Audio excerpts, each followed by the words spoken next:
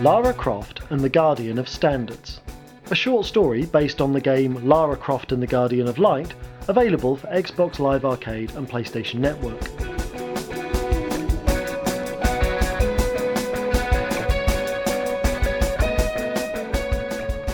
Lara Croft stepped down from her private jet onto the blistering runway. She noted a car approaching from the side of the small terminal building. Could be press, she thought.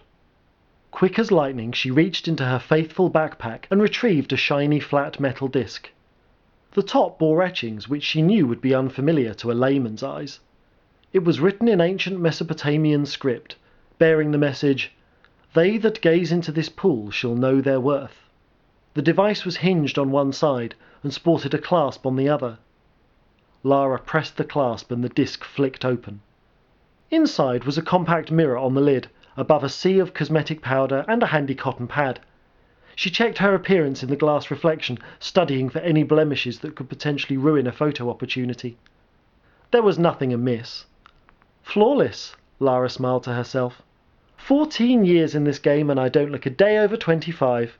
Not bad, Miss Croft, not bad at all. The car drew up and a small, unassuming figure stepped out. He wore a crisp grey suit, even in the baking South American sun, and held a clipboard. Lara was confused to note that he had no camera, notepad, or any of the usual items she would associate with a journalist. "Ms. Croft?" the man asked in a small and colourless voice. "Yes," she replied, a little unsure of what to expect. The man extended a hand toward her. "My name is Neil Jenkins. I'm a representative of the National Association of Professional Archaeologists, Standards Division." Lara raised a weary eyebrow. "Oh, really?" "Yes," the man continued with bookish enthusiasm. "I've come to accompany you on your expedition to assess your skills and practices and to report to the Standards Committee my recommendations for your continued membership of the association and the continued enjoyment of the support which it offers." Neil Jenkins looked up for a response from the glamorous adventurer, but she had already begun walking toward the terminal, bag in hand. He set off after her. "Is there some sort of problem, Mr. Jenkins?" Lara asked once he had arrived at her heel. "Well," he replied, somewhat embarrassed, "I hate to be a source of conflict, Ms. Croft, but I'm afraid we have received a number of complaints about your activities in the past, and we have to follow these up. Also, there is the matter of your unfortunate nickname. It does set alarm bells ringing among the purists in the historical community." She turned and looked at him. "Nickname?" she asked. "The Tomb Raider," Neil explained with an apologetic laugh. "You and I both know this game is a bit more complicated than simply grave robbing, but you know how rumours get about." Lara simply stared at him for a moment. "Anyway," she shook her head, "I'm not using that name now. I'm taking a fresh approach on this trip, putting all those past efforts to one side for now." A thin smile broke out across Neil Jenkins' face. "And I am glad to hear it, Ms. Croft. I truly am. I'm just here to assess your approach on this expedition and to report back. I'm sure there won't be any problems." The speed with which Lara whirled around to face Neil almost knocked him off his balance. "Mr. Jenkins," Lara began sternly, "while I may have a number of things to say about this," she sucked in a breath between her teeth sharply, "I'm afraid the most pertinent in this case is that I work alone, and I have no space for a passenger." Neil reached down and leafed through some of the pages on his clipboard. "According to the notes you filed in England, Ms. Croft, while your usual journeys are undertaken solo, this is a particular expedition which is not only suitable for 2 people, but is actually remarked as being particularly enjoyable and rewarding for 2 adventurers side by side." Lara said nothing, but looked at the paper sheet helplessly. Reaching up to push his glasses further up the bridge of his nose, Neil chirped cheerfully, "I'm sure we'll have a lovely time." It was not the kind of archaeological expedition Neil Jenkins had experienced before. Nevertheless, it was perhaps what he had come to expect from Lara Croft's own field reports. He'd had to read between the lines, of course. Ms. Croft was not prone to filing completed paperwork. Upon arrival at their destination, Neil was amazed by the site itself. It had been quite a trek through the rainforest. He had even wondered at times how he managed to keep up. Nevertheless, the sight that met them when they arrived at the Temple of Light was worth any hardship. It was, as best as Neil could describe it, an almost perfectly preserved Aztec-era city. That such a thing could still exist in these modern times without having been picked up by satellite was truly remarkable.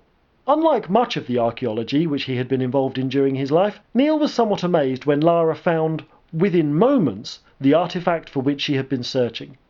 It was placed on a pedestal in the first place they looked. "Well," Neil remarked, "I guess this expedition was pretty short then?"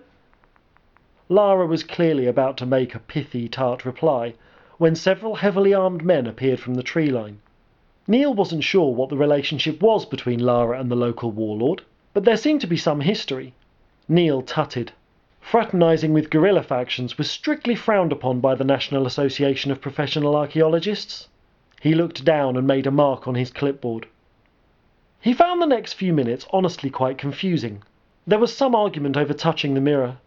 It was apparent that both Lara and the warlord wanted it, although Lara seemed to be arguing that it shouldn't be moved. On this basis, Neil wasn't quite sure why they had come all this way to Central America. In any case, the warlord barged through and grabbed the mirror. That was when all hell broke loose. Some sort of demonic creatures appeared from the plinth and began killing everybody. Lara explained to Neil that it was the previously incarcerated spirit of the Dark Lord Zolod, which had been released by the removal of the artifact. Neil found this very doubtful. It was more likely some sort of publicity stunt to increase her public image. He actually felt a bit sorry for Lara Croft. She had once been the darling of the popular press, but recently she was considered something of a relic herself. Still, the way she set her chin steely against the objective of recovering the artifact, he couldn't fault her enthusiasm for winning back the historical item. He made another note about this on his report sheet. Before they moved on, Neil insisted that they undertake a proper assessment of the site. It was remarkably well preserved. "Why," Neil noted, "even these priceless ancient jars are worthy of a few moments of our time, surely." Lara came over to where he was standing. "Good idea, Mr. Jenkins." And with that she pulled out a pair of automatic pistols and began firing. Neil dived for cover as Lara stood illuminated by a barrage of gunfire, and ancient clay pottery rained down upon their heads. "What the hell do you think you're doing?" Neil demanded, outraged. Lara reached down and picked up a bag from the shattered remains. "Ammunition," she said, as if by way of explanation. "The jars around here are full of items. The only plausible explanation can be that the militia are using them to store supplies." She gave a Gallic shrug. "I've found first aid kits in less plausible locations." This resulted in a furious display of scribbling on the clipboard from Neil. "This is exactly the sort of behaviour we have received complaints about," Neil said, "and is precisely why you are currently under investigation. You can't just charge about destroying items of historical significance."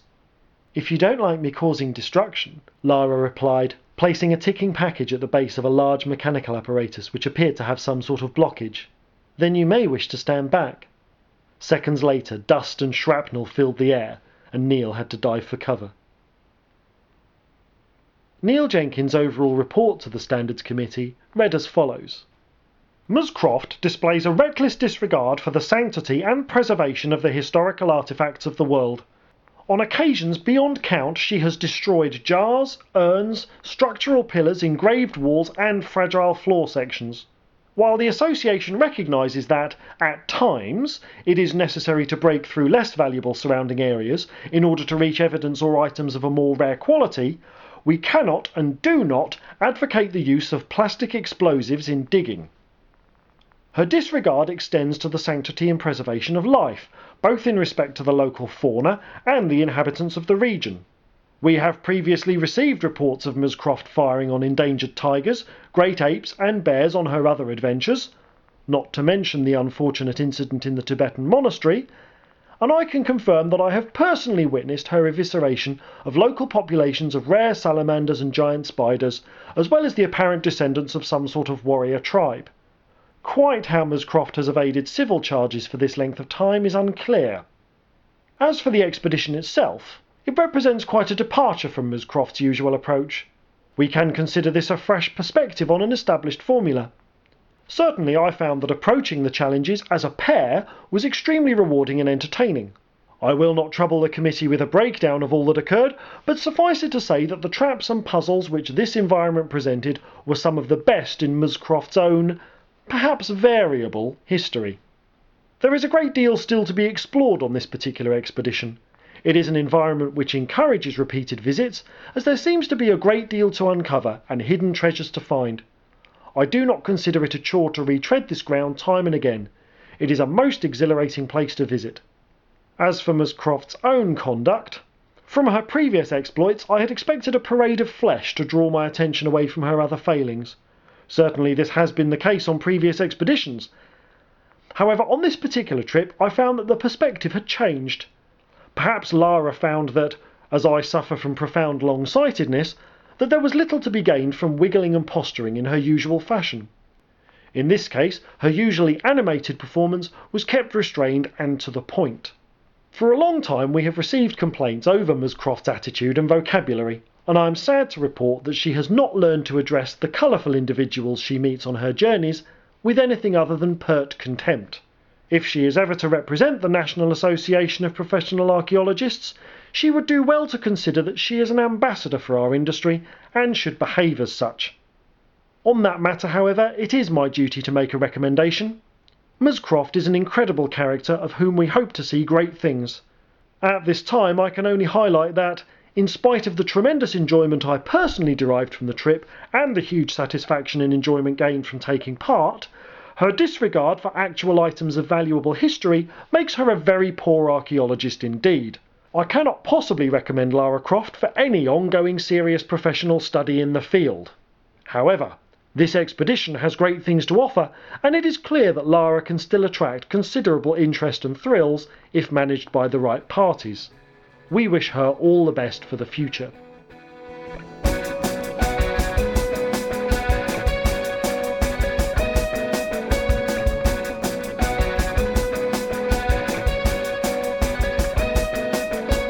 The Novel Gamer podcast is recorded for GamePeople.co.uk. It was written and performed by Chris Jarvis with additional music by Rebecca Mays. The editor and producer was Andy Robertson.